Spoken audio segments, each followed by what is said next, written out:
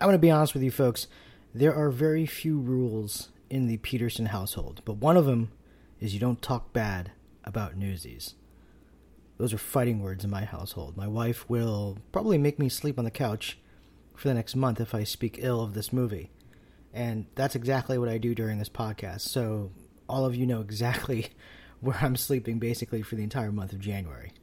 Anyway, we're breaking it down this week on the movie musical mashup. That's it. Newsies. Let's get it going.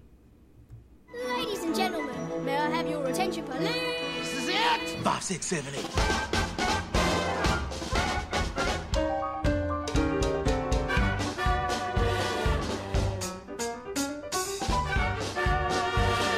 You've got talent. Let's see what we can do with it.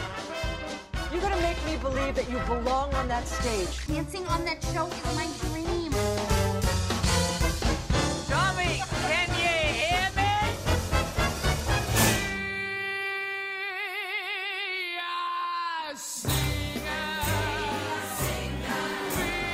I smell money, you smell foul. Met this girl last night. And move your elbow past the towel. For a buck I'm mine.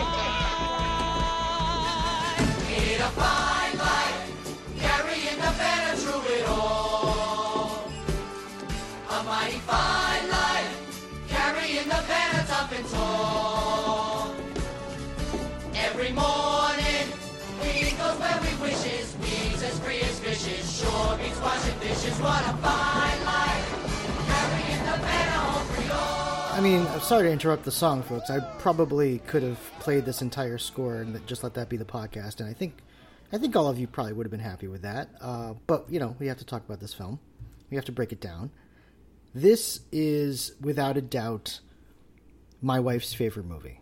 And that's exactly why later on in this podcast you're going to hear her and I talk about Newsies, its impact, its influence, things we liked about it, things that I didn't like about it, because, you know, I'm going to be honest, she loves everything about this movie. And I just want to let you know, anytime that I spoke anything negatively about this movie, I definitely got like a death stare across the table. So I was doing this podcast, recording this podcast under peril. And like I said before, there, you know, if you want to start a fight in the Peterson household, just make fun of Newsies, and that's what you have. But I mean, this was high on my list of movies to break down on this podcast, so I wanted to kind of attack it early, because I don't want to say attack like in terms of being mean to her, but I wanted to tackle it. There you go. Because it is, in my opinion, one of the most influential movie musicals. I mean, definitely of the past, 25 years it's been almost. But I think also one of the most influential movie musicals, I mean, of all time. Let's be honest. I mean, this has become a juggernaut.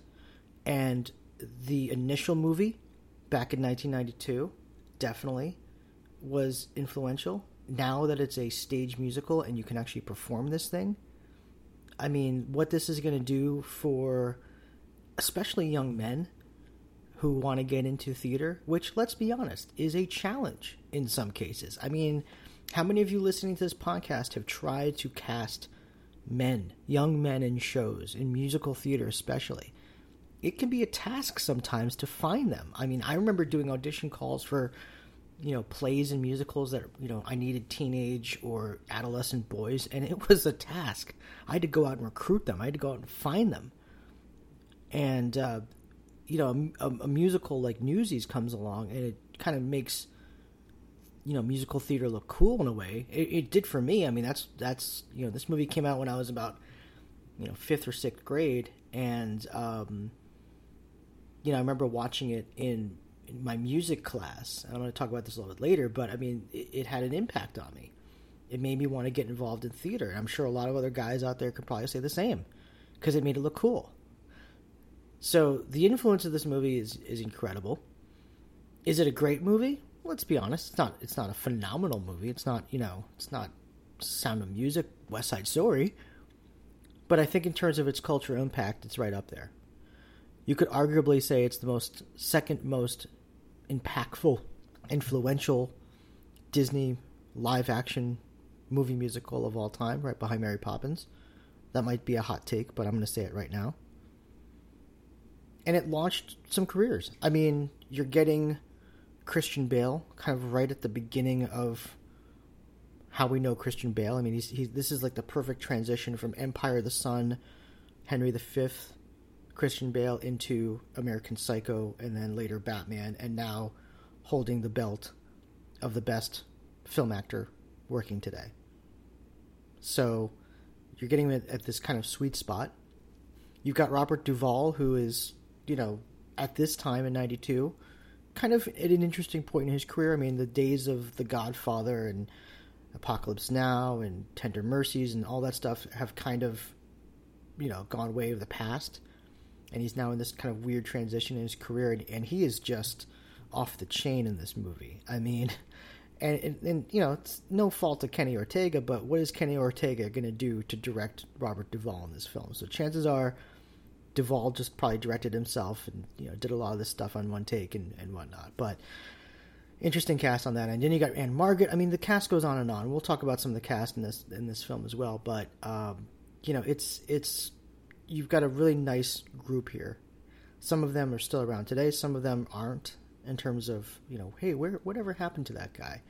And sadly, some have actually passed away. And we'll talk about a couple of those as well. In fact, that's why with this podcast, I'm really excited to give out the Bumlet Award, because Bumlet is a character from Newsies. But don't worry, we're gonna broaden our horizons. I'm not necessarily just gonna automatically give the Bumlet Award to Bumlet because it's it's named after him. But that just the honorary title. He's got this award named after him. So rest in peace, Dominic Lucero. But this is I'm gonna give the award to somebody else during this podcast. Anyway, really, like I said, really important film. Talks about an actual event that happened with some cinematic adjustments, I guess you could say, in terms of some royalties that they took, liberties, I should say, creative liberties. There you go. And but I mean, for the most part, I mean, this story takes place during the summer of 1899 during the newsboy strike of New York City, when they were raising the price of papers on the Newsies in order to make a bigger profit. And the newsboys said, "You know what? We're not gonna take it," and they went on strike for basically the entire summer. And the actual story is a little darker than what the movie obviously portrayed, but the fact that this became a movie and a musical, it wasn't actually supposed to be a musical at all, and they decided to make it a musical almost at the last minute, is kind of cool. That they, Disney was thinking about this kind of stuff at the time. So that was a good move on their part. And like I said, really good move because it's become one of the most popular musical titles to license today. I mean, I just scrolled through my Facebook feed and I saw that there's auditions in a couple weeks for a production. I think it's in Vermont, of all places. And I know that a production just wrapped up in Connecticut this past summer. So again, this is a hot topic, and of course with high schools and colleges and stuff like that all over the country. I mean, they're doing this thing like hotcakes right now. So again, the influence is there. It's not the best movie musical of all time, but I would definitely put it up there with some of the most influential. And we're going to break it all down in this podcast with my wife, who, like I said, is fulfilling a lifelong dream with this, talking about Newsies in a podcast form. I mean, this is really, she's living the dream here. So she is just giddy with what will be discussed on this podcast. So we're going to get into all that and more. We're going to take a little break, but when we come back, like I said, I'm going to be joined by my wife, who was, again, anytime I said anything bad about this movie, I just want you to imagine her just giving me just the worst look you can imagine across the table, which is why I'm a little, I censor myself a little bit. I definitely take some steps back. But, of course, before we do that, the trailer. Come on, the presses are rolling! Hurry up! Get the lead out of your pants! Now comes Disney's newest movie musical, Newsies. In a fine life, carrying the banner through it all. It's the story of newsboys Paper, mister? making a living on the streets. Dear me. What is that unpleasant aroma?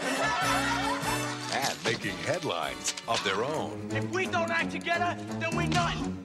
We don't stick together, we're none. What are we supposed to do to the bums? Kiss them? So what's it gonna be? You gotta join us. Right! And we'll be unstoppable. This spring, get ready for adventure. Get ready for excitement. Wait till I get you back to the refuge! Get ready for pure Disney fun. It's an all-new entertainment event featuring 7 new songs from the Academy Award-winning composer of The Little Mermaid and Beauty and the Beast. The biggest, noisiest blowout this town's ever seen. And you're invited to come along. Newsies. And we're back. And I'm now joined by my wife Nicole, who's giggling at me because she thinks I look ridiculous with wearing headphones. You look like a sweet earmuff-wearing panda. Thanks. Folks, this is why I'm so glad you're tuning into this podcast, because where do you get this sort of banter between husband and wife and talking about movie musicals? And me looking like a cute panda. But anyway, as I said before, we are talking about Nicole's favorite movie growing up. I mean, this, without a doubt, this is... I think on our first couple of dates when you said to me, like, oh, I'm a huge fan of Newsies, I was kind of like, oh my God, you might be the one for me. Like, oh my God.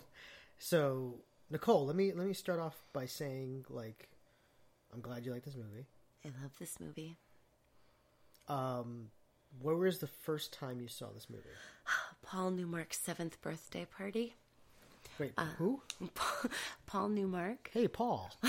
Shout out. He lived down the street from me. We went to elementary school together. He invited me to go see Beauty and the Beast with him. Whoa. And they had posters everywhere. Okay. For Is this like a Newsies. young romance type of thing? Like, Oh, no. Should I be jealous? No, Like- we used to pretend to be magicians together. Oh. Okay, then. So the two of you went to go see this movie together, or it was a birthday party, or you like? Yeah, it was. A couple other kids were there too.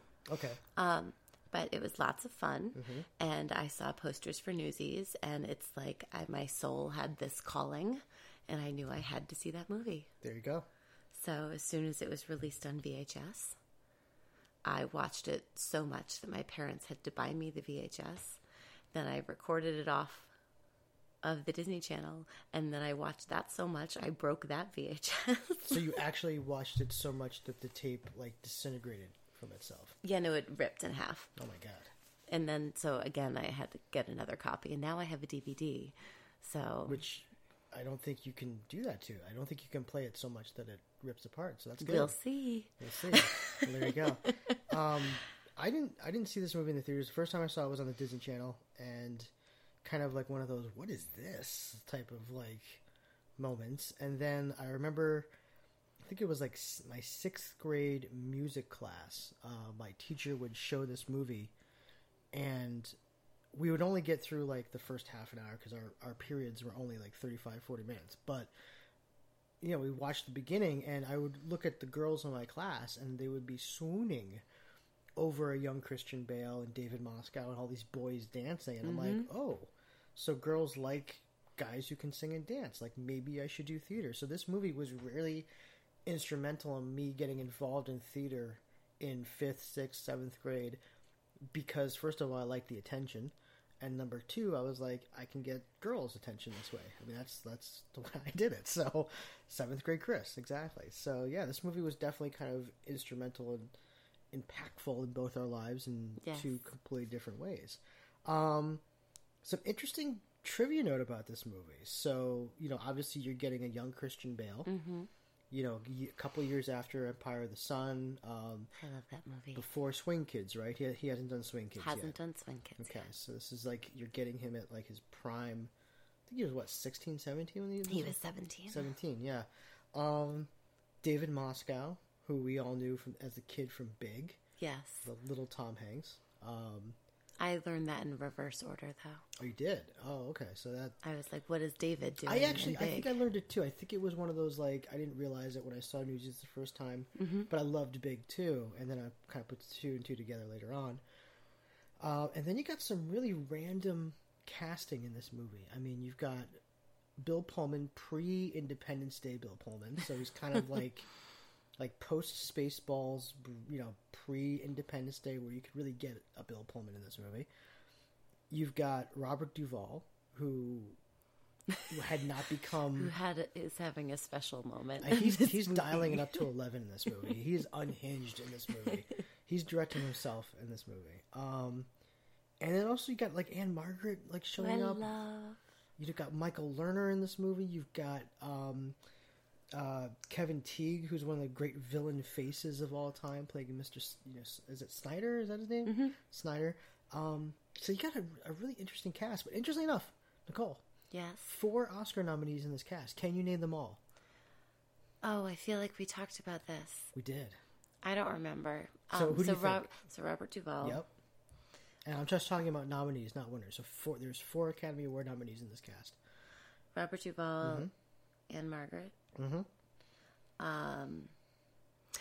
Michael Lerner, because you told me that already, and I'm just remembering that. Just remember that. And who's the 4th? You skipped over the obvious one. Because he's nominated for an Oscar this year. Oh, Christian Bale. Christian Bale. There it is. So 4 Academy Award nominees in this movie. How could I forget my Batman? I'm so sorry. I know. Christian Bale's character, Jack Kelly. I love it. Based on a kind of combination of Newsies, of actual people, but mostly Kid Blink is the real person's name. Kind of a sad story. However, I guess the ending of this movie where they see Jack dressed up in his Sunday best and you're like, you sold us out and blah blah blah, that actually happened to Kid Blink.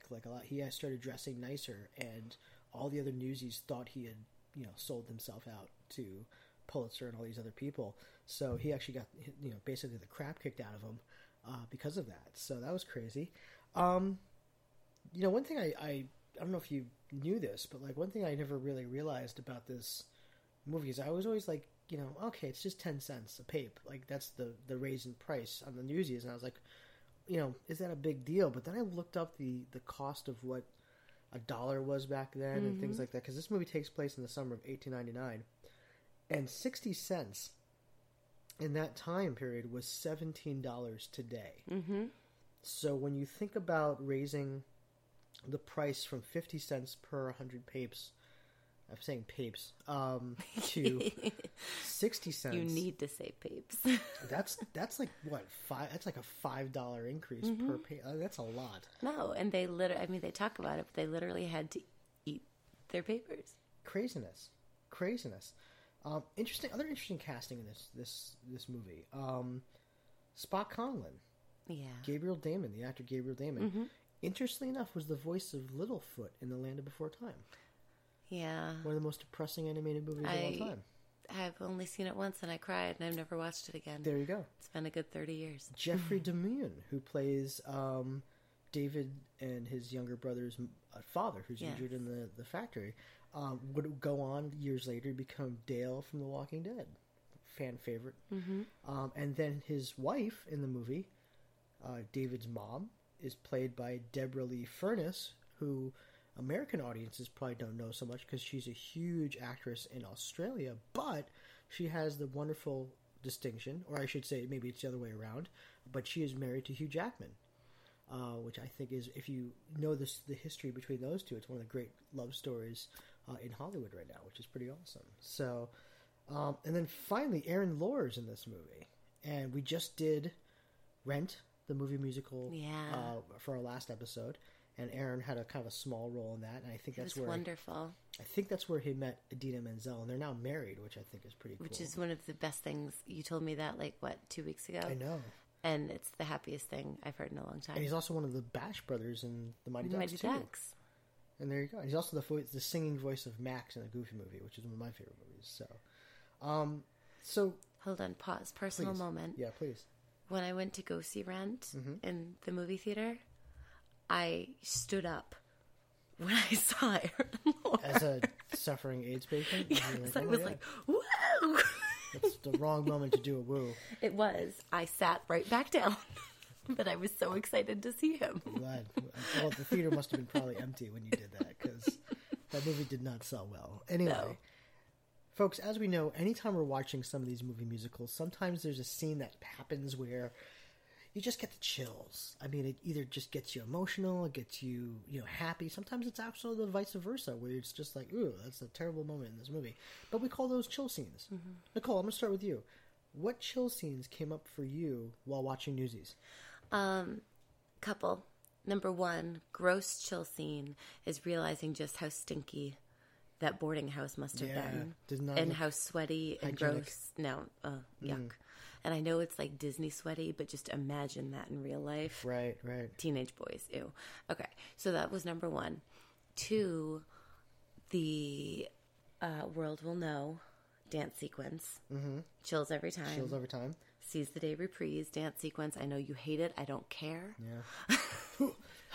I love it. Yeah. Mm-hmm. I love it.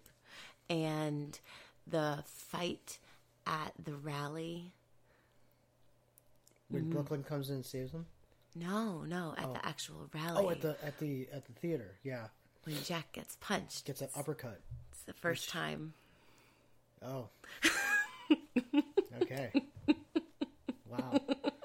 Nicole had a puberty moment there of like, these are boys. Okay, there you go. That's chills in a different way. Wow. Okay. Yeah. Well, for me, I mean, I always like the opening number. That's kind of my lone chill scene in this movie is the opening number, carrying the banner. Lone chill scene. Yeah, just there's not a lot of chill scenes in this movie for me. But that's like the opening when you start, they're getting ready for the day and they're going out to sell their papes and stuff like that. That's a definite chill scene for me. So, folks, we know that, with these movies, sometimes not everything's tied up in a bow. We don't always get our answers to the questions that we're asking. And we call those unanswerable questions. And Nicole, do you have some unanswerable questions, or lingering questions, I should say, about Newsies? Because I've got a bunch. Why does Robert Duvall become a calculator halfway through this movie? Yeah, for those of you who don't know, there's a moment where like he's doing the math in his head and he does this like type of sound effect. Like I said, my theory was that Kenny Ortega, who, choreographer for Dirty Dancing, hadn't really done much at this point, is not going to tell Robert Duvall, who was in The Godfather, how to act in a scene. So I think this was like one take Robert Duvall throughout this entire movie, where he's just like, yeah, we got it, let's move on. And I don't think Kenny Ortega had, the director's confidence to tell Robert Duvall, hey, don't make those calculator sounds. It sounds weird. But also he was in charge of, 80 plus teenage boys. That's true. That's true. So, in the printing song, why don't they dance? They dance in every single other song, including the main featured ballad. So you're talking about Once and For All? Once and For All. That montage scene? Okay. I really enjoy that song, but it is the only song in the entire show that there's no dancing. Gotcha. So that was your complaint. There wasn't enough dancing. There was not enough dancing in this movie. There could have been more. Okay. There's always room for more. All right. So that is a lingering question for Kenny Ortega. I don't know if you could really do a choreographed number while you're making papers. Why not? Like you're dancing around the printing press? There's a million ways to dance, Christopher. I guess. I don't know. I mean, sure. Okay. I know that tone. So, do you have any more lingering questions? I don't think so. No? Okay. All right. I got a couple. Okay. Maybe you can help me here. Mm-hmm. Does that mom ever find her Patrick Darling? In the opening number? Because that's like a suspenseful subplot there in that song. Like, mom comes and sings, and she's like looking for Patrick Darling, and just mother loves you, and then you're just like, oh my god, like is she gonna find her son? I won't lie, first time I saw this movie, that stuck with me for like 10 minutes. Like, is that gonna be part of this movie? And then we never see her again. We never hear about Patrick again. So can I tell you, I had it's similar to my vegetable singing song in church that I always used to tell you about. But this, I had no idea that she was singing about a lost child until I was like 13. I sang that song every day. Wow. From the time I was 7 until I was 13. You just never put the two together. No. Well, for singing roles for girls, you either had to be a nun or you had to be her. So First I of all, used to sing along. Other than Anne Margaret, and I think I think the character of, what's the sister's name Sarah. again? Sarah, who gets one line during Once and For All. Yeah. That's the most we hear from a female in this entire And the movie. nuns. Oh, and the nuns, that's right, they do sing. So I used to sing, like, really belt that out. Right. And then I realized, oh my God, what am I singing? Yeah, that's dark. It's a dark subplot, and I wish it was explored a little more. What happened to the horse that Jack steals from the rodeo show during Santa Fe? He just takes off and steals a horse. He's free and wild. Stop it. Living in upstate New York in a beautiful So big farm. So you think the horse that Jack rode escaped and just decided to, like, trot up the Hudson Parkway? Yeah. Hang out in Poughkeepsie? Like, that's... Or maybe he went down. Maybe he went to Westchester. No, you go up to Westchester. Up to Westchester. You don't know your New York City No. It's just a floating magical place. So he flew. If you went to South, you'd take the ferry to Staten Island. And the horse is just chilling on Staten Island all day. Anyway, that bothered me. I was like, where's that horse going? One thing that this movie did not do well was cast an appropriate amount of extras to make New York City look like busy. The only time you see the city truly busy is during that first paper selling scene where the boxing match is going on and stuff like that. But other than that, like, every other scene in this movie, especially during the protests and stuff like that, it looks empty. Like, and this is supposed to be central, Midtown Manhattan. It looks empty, and I don't know a lot about, New York City. It was I'm not summer an expert in New York, which Everyone means that was everybody should be inside. outside. Yeah, it just the entire city looks empty. It looks like Kenny Ortega got like 12 people to be an extra in this movie, and They spent all the money on the set. they did. So it was one of those things where it's like that was my big, like, what hasn't aged well about Well, this we haven't movie gotten was there, the Christopher. You're jumping ahead. no, not in terms of what's timeless and dated. It's just like what hasn't aged well in this movie is the lack of extras. At the end, Yes. why did Mr. Wiesel have to lose his job? Like, what was he doing? Because he was mean. But so what? This is a kid's movie. Like, what is that? Like, here's what I don't understand. So Roosevelt comes in, or Pulitzer says, "Okay, fine, we'll put it back down to 50 cents per pape." Pulitzer comes in and shuts down Snyder's thing. But what does Mr. Wiesel have to do with any of that? It's because there needs to be some type of retribution for someone who looks bad. Pulitzer doesn't get any, retribution on his end. He still gets to be rich and powerful. The only two people that you have to poo-poo are Mr. Wiesel and Schneider, and that's it. Those are the only ones left. I just don't think the guy should have lost his job. I know. Like, he wasn't technically doing anything wrong. But ask Kid Chris is he a bad guy or a good guy? And if Kid Chris wanted to see retribution for him. It's true. Well, I mean, I don't know. I just don't like seeing, people lose their jobs on film. It's not right. I know, but... Final question. David's getting ripped off in this movie. I don't know if you noticed this. At the end, he asked for 100 papers.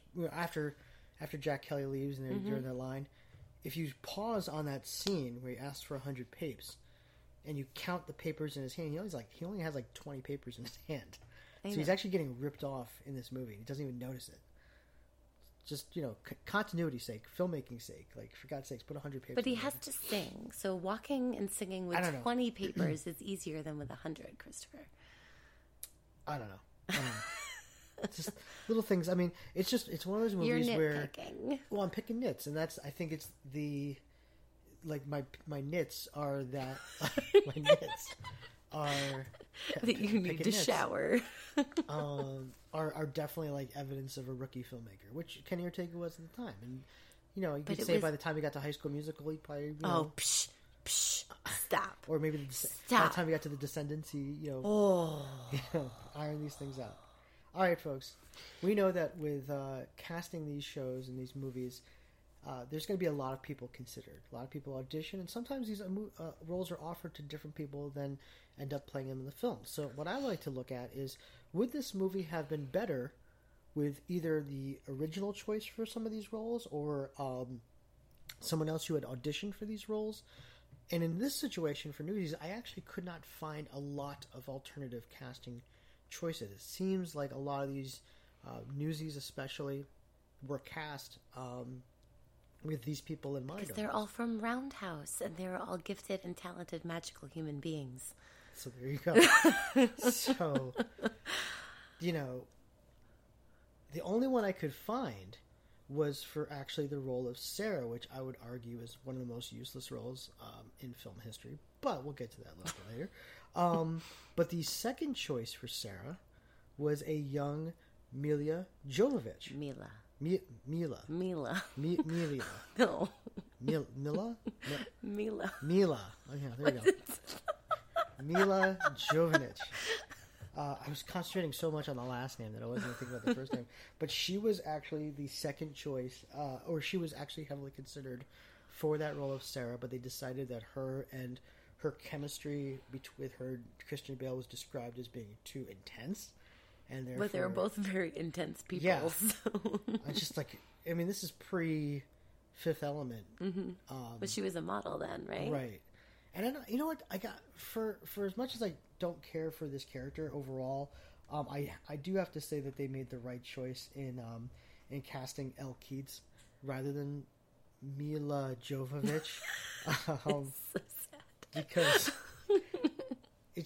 I think it just fits better. I mean, I don't think having a Russian model instead of a girl that looks more American, and really of that period, I think too. Well, I mean, she also looked like most girls. I feel like I wanted to be her desperately because Jack Kelly. She just kissed Jack Kelly. Mm-hmm. A little too intensely, by the way, at the end. I mean, they are full on making out in that scene when he comes back. It's okay, not Dad. Well, I'm just saying, it's not like what's weird is it's not this like sweet, movie kiss that you typically get with a lot of these ending of these movies. It's a full on like open mouth, like they're just going at it. They're teenagers. I'm just saying. And by the way, Christian Bale's girlfriend at the time is actually in this movie. I don't know if you knew that.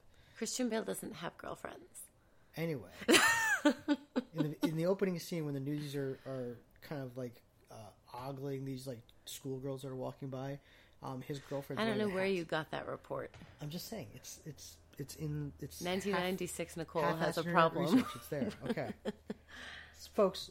When we are making these movie musical shakedowns, it's important to know that there are 4 key elements that need to be firing on all cylinders to truly make this a hit film.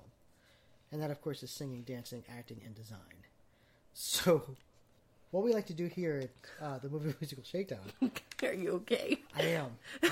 My nose is... I'm sorry, folks. TMI, but my nose is running like ungodly. The entire family has had a cold this week. So. Oh my God, it's terrible. But anyway, so what we like to do is rate the singing, the dancing, the acting, and design 1 through 10, one at a time. So Nicole, let me start with you. Mm-hmm. What did you give this movie 1 through 10 for the singing? This is tough. 7. Wow, why so high?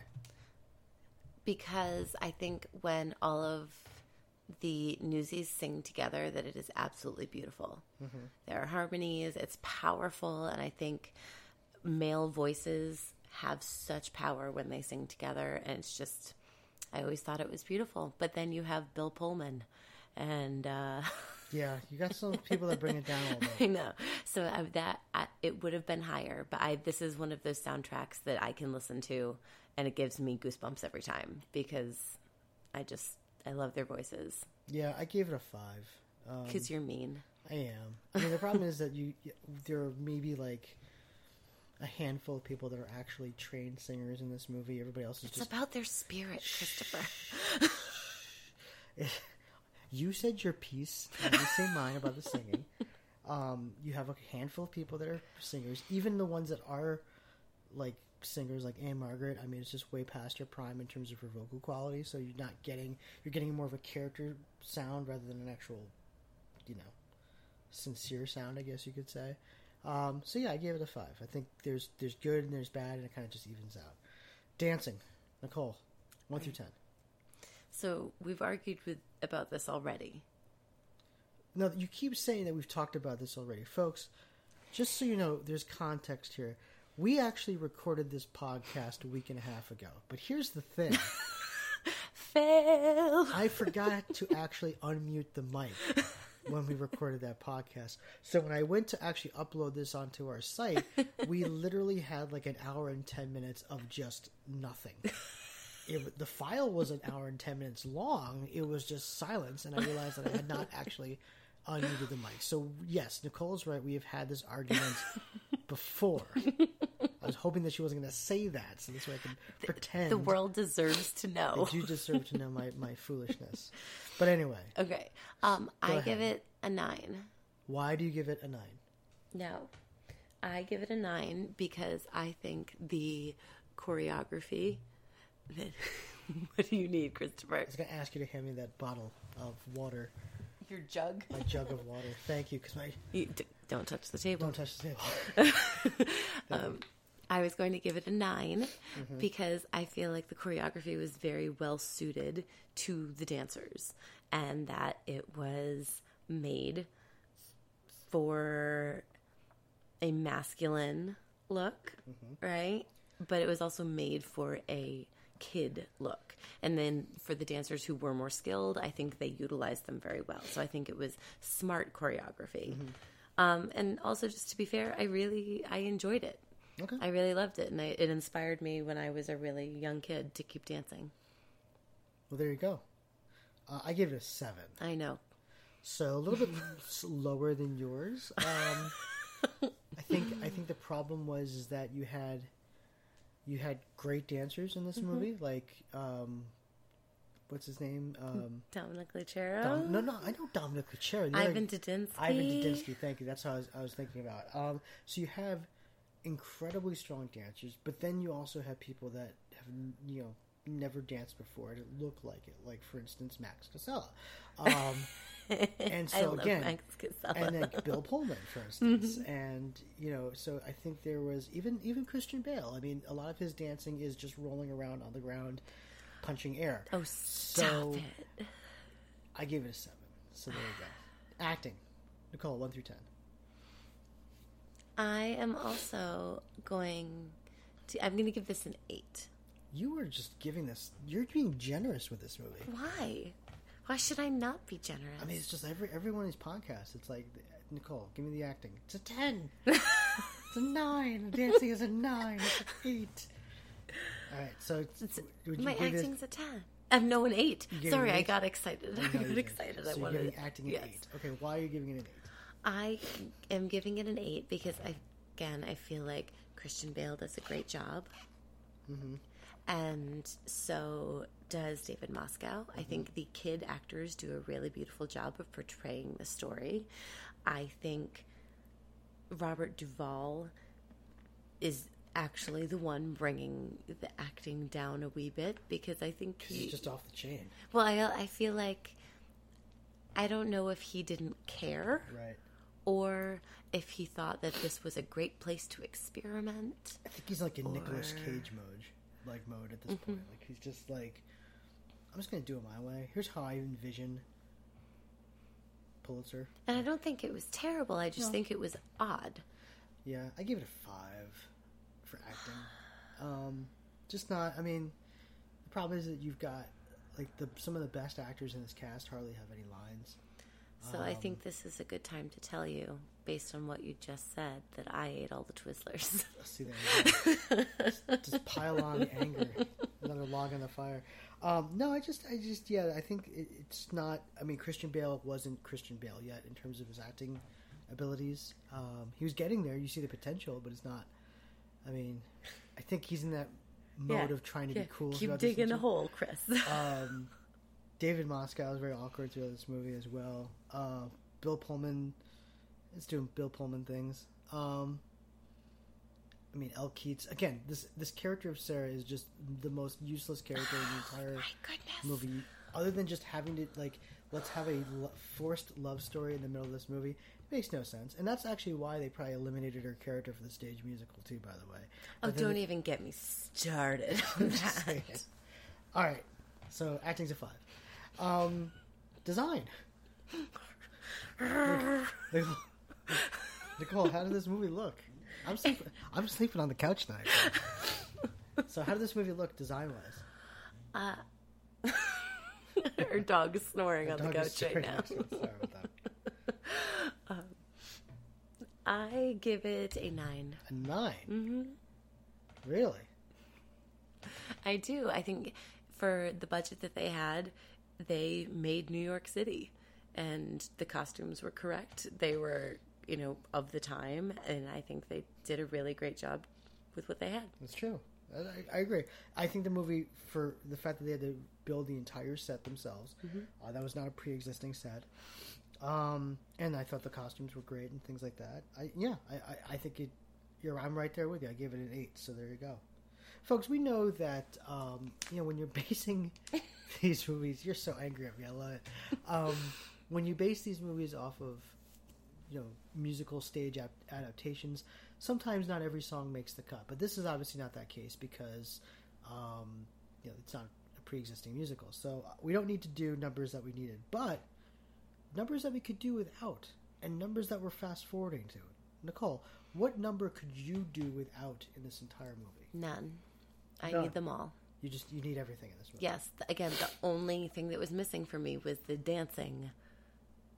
In Once and For All. In Once and For All. I actually said Once and For All I could do without. No, it's a turning point. Well, I thought, okay, it's a montage of them making the paper. You probably could have done that without a song. Or I would say maybe one of Anne Margaret's songs. I don't think she needs 2 songs in that movie. But neither of them were full length. I know, but the first one's kind of stupid, and it's just like Oochie Coochie Boochie Boochie Boo. Oh, is that the lyrics? Like, you're my coochie boy. No, my coochie boy. I don't know. It's like, my lovey-dovey wovey baby. Yeah, thank you. Yeah, I wasn't far off there. Anyway, that's probably the number I could do without is Anne Margaret's first song. All right, numbers that you're fast forwarding to. Nicole, you've got 5 minutes. Oh God, I just kicked this table. You've got 5 minutes to watch this movie. What number are you fast forwarding to? The World Will Know. Yeah, me too. And the Seize the Day reprise. And I know you don't like it. You get to pick one. You keep picking, I need to pick 2. I said you have 5 minutes. I know. The World Will Know is like 3 minutes, and the reprise is less than 2. You mean the punching air, the shuffle step reprise? Ha ha. Ooh, ha. Do you want me to do it? No. Move the table. I'll do it right now. I know you'll do it right now. Folks, we know that sometimes with these movies, things are timeless about these films, and things are dated. And this movie is, 20 years old? Like 21 years old? Good Lord. Wait, Nicole, it came out in 92. What's timeless about this movie? I've got a bunch of stuff that's timeless, but let me start with you. What do you think is timeless about this film? The picture of New York. Mm-hmm. And the Gershwinisms in the music, yep. I think is timeless. Yep. I think the score really is very beautiful, and let's see. I think the excuse my thinking. You keep doing this. I know. I think the choreography is timeless because it fits the story.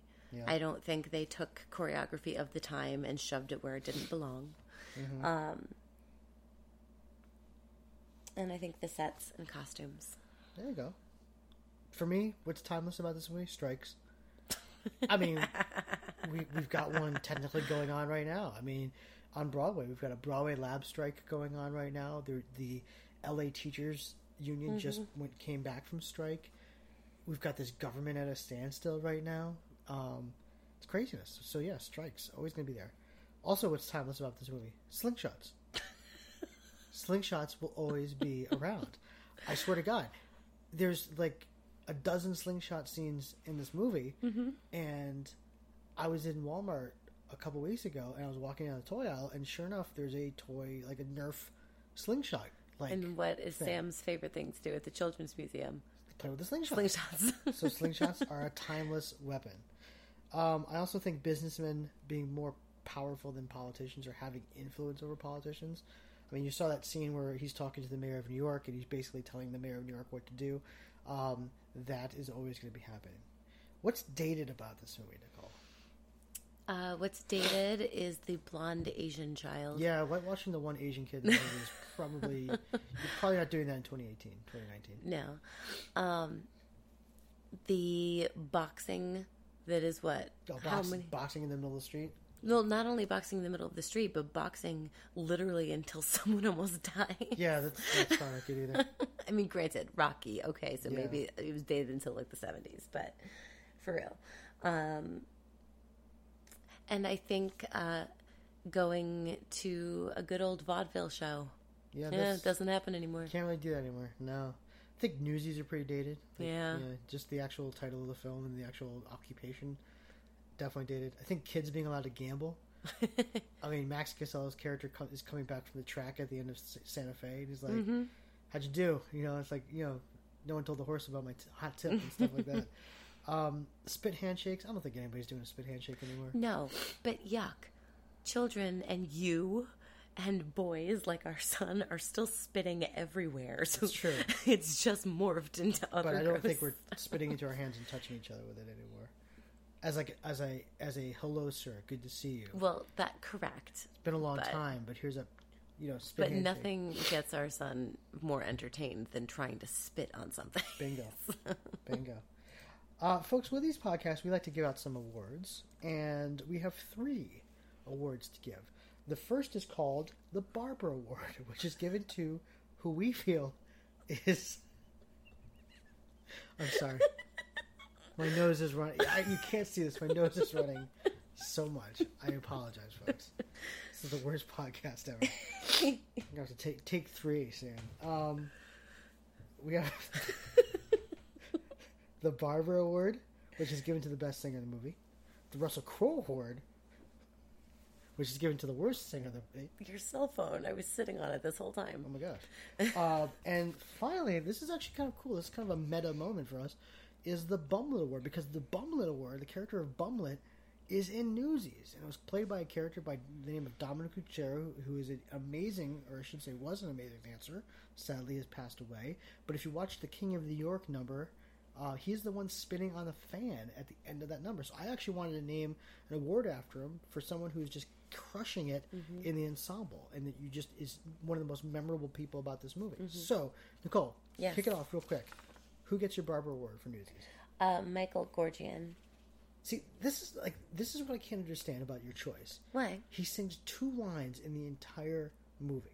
But those 2 lines are powerful and well done, and But he doesn't have like a solo. So like his 2 lines are like, "Hey, how you Trey doing?" Parker. And then like you don't really hear. So tie between that and Trey Parker. Okay. See, but he only has like 2 lines. It doesn't matter. You're not okay. All right. It doesn't matter. So I picked David Moscow because he actually has a solo in this movie. That's a wonderful choice. Good for you. All right. Jesus, it's the worst podcast ever. Russell Crowe Award. Go ahead. Bill Pullman. Yeah, me too. He's just not a singer. No. I mean, he's trying. Mm-hmm. He's trying, but it's not. He's just not a singer. No. And then, of course, all right. I'm going to give you my Bumlet Award. Because well, let me go first because I think I know what you're going to say, well, and I'm going to get guessing game. I'm going to get the giggles if it's who I think you're talking about. Well, they say who it is. No, because I don't want you to get the giggles while you're trying to guess who it is. So my Bumlet Award is I didn't give it to Dominic Cucero because that would just be too easy. So in honor of Dominic Cucero, I'm giving it to the kid boss. The creepy redheaded child. The creepy redheaded kid at the beginning of... This is for the Newsies. The kid who's like, come on. He's yelling at the papers to like move down the slide faster. Let's go. He's a 40-year-old man in a 10-year-old body, and he sounds like he's been smoking 2 packs a day for the past 20 years of his 10-year-old life. So this is for the Newsies. This is for the Newsies. Boom. Ends that number emphatically, and I was really such a shame that he was not in the stage musical. Like they didn't actually create that line there. But what are you gonna do? Nicole. Yeah, my choice. Yeah. Ivan Didinsky. Yes. I mean, for those of you who are listening who doesn't know who Ivan Didinsky is in this movie, can you give us a moment? Yes. He plays Specs. Okay. He is blonde guy wearing glasses. Oh, so he's the glasses wearing. Yes. Great dancer. Okay. Went on to become a great pop choreographer for the 90s and early 2000s. Who did he choreograph for? Da da da da. In sync. There you go. So, there you go. And who actually, funny enough, I for years thought that Joey Fatone was actually in this movie. Why? I thought he was one of the Delancey brothers. I thought the one that wears the bowler hat. Like, the Delancey brothers. Well, when I saw In Sync and I saw Joey Fatone, I was like, hey, I think that guy was in Newsies. I mean, they do look a little bit alike, but you're like 10 years off. Probably 10 years off, yeah. But anyway, Nicole, anything else about this movie? Oh, real quick. Should this get a remake? I mean, it's a weird question because we have the stage musical and now we have the filmed stage musical, but should Disney ever go back and actually remake this movie? No, my fear is that it would turn into the High School Musical take of this. Yeah. And I don't want that. You don't want that at all? No, I fear that it would become popified, and part of the charm of this movie for me is the fact that it's a kids movie that's a period film. And that, granted, that was a very 90s thing when you think of A Little Princess and The Secret Garden and all of these children's movies that are, taken from literature and all of that. That doesn't really happen anymore. And I feel like if you bring it now, it would turn into a teen beach movie with a Wet Side Story, and I can't handle that happening Did you again. say Wet Side Story? I am not joking. I tried to teach West Side Story in my Broadway class, and they're like, "Oh, the one at the beach," and I was like, "No." Oh God. What? Oh my gosh. That's terrible. No, I agree. I don't think that this movie is as hallowed ground as you do. It has a place, though. It does have a place. I think it's one of the most impactful and influential movie musicals of its time. I mean, for God's sakes, it inspired me and probably my entire generation, and probably most of your generation. Well, I mean, the to get involved in theater. choreographer of the Broadway show said the movie inspired him to become a dancer and choreographer. So there you go. So that's it. It's just, I know it's not an Oscar-winning film, but it really has touched a whole generation of dancers and performers. I agree. And my only caveat to this, as long as it does not become a Fox weekend live event musical. Oh, like Newsies Live. Right. I don't want that to happen. Okay. But if they were to take the Broadway incarnation of it and turn that into a film. That's probably what I think is going to happen. And that's the only thing that I think I could stomach. I wouldn't want a remake of the original, though. Right. I think that's probably more likely in the next 10, 15 years is that we'll probably get that.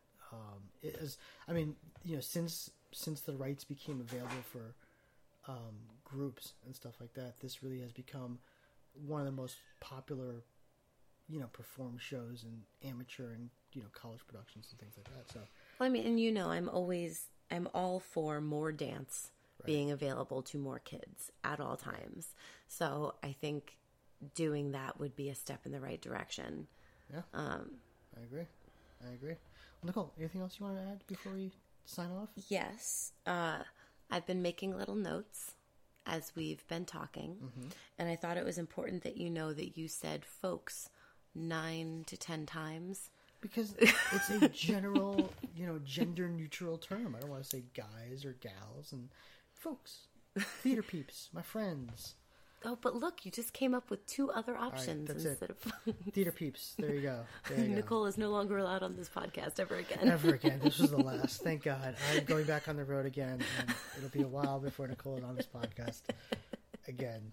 Actually, I might do a second Newsies podcast where I can actually share my true thoughts about this movie without the judgmental gaze of my wife. Or being you'll feel me, a judgmental cloud over your shoulder. Sit on the couch the rest of the year. All right, folks. Thanks for listening once again. This is the Movie Musical Shakedown on the Onstage Blog Network. And, of course, check out the Onstage Blog Network at onstageblog.com. We have a bunch of new podcasts that are on their way. I am talking with a lot of different people right now, trying to get their podcasts up and running. On the site. A couple of our already existing podcasts are just moving to our site. So exciting things down the road, but definitely check that out. Also check out The Ripple Effect, which is an amazing podcast, with me and my friend Ken, where we talk about influential movies, basically the ripple effect that they had in Hollywood. We've already done Die Hard and its ripple effect in terms of action films. And our latest episode was talking about the Blair Witch Project, which was all about found footage horror films. So there you go. And then check back next week, because like I said, with the Movie Musical Shakedown, we are doing this every single week. There will be a new episode, a new movie musical, and next week, folks, we're doing Carousel. 10 or 11 folks now. No, there's a lot of people that listen to this. No. How many times you've said I it? thought you meant, like, how many people listen. I was like, there's more than 10. Please. Oh, how there are insulting. 15. All right, folks. Have a great rest of your week, and we will see you right here next. Those are the 12 folks, right? Yep. I hate my life. All right, everybody. Have a good one. And in the end, should someone die? My arm is complete. I bet you want to know why I shot the guy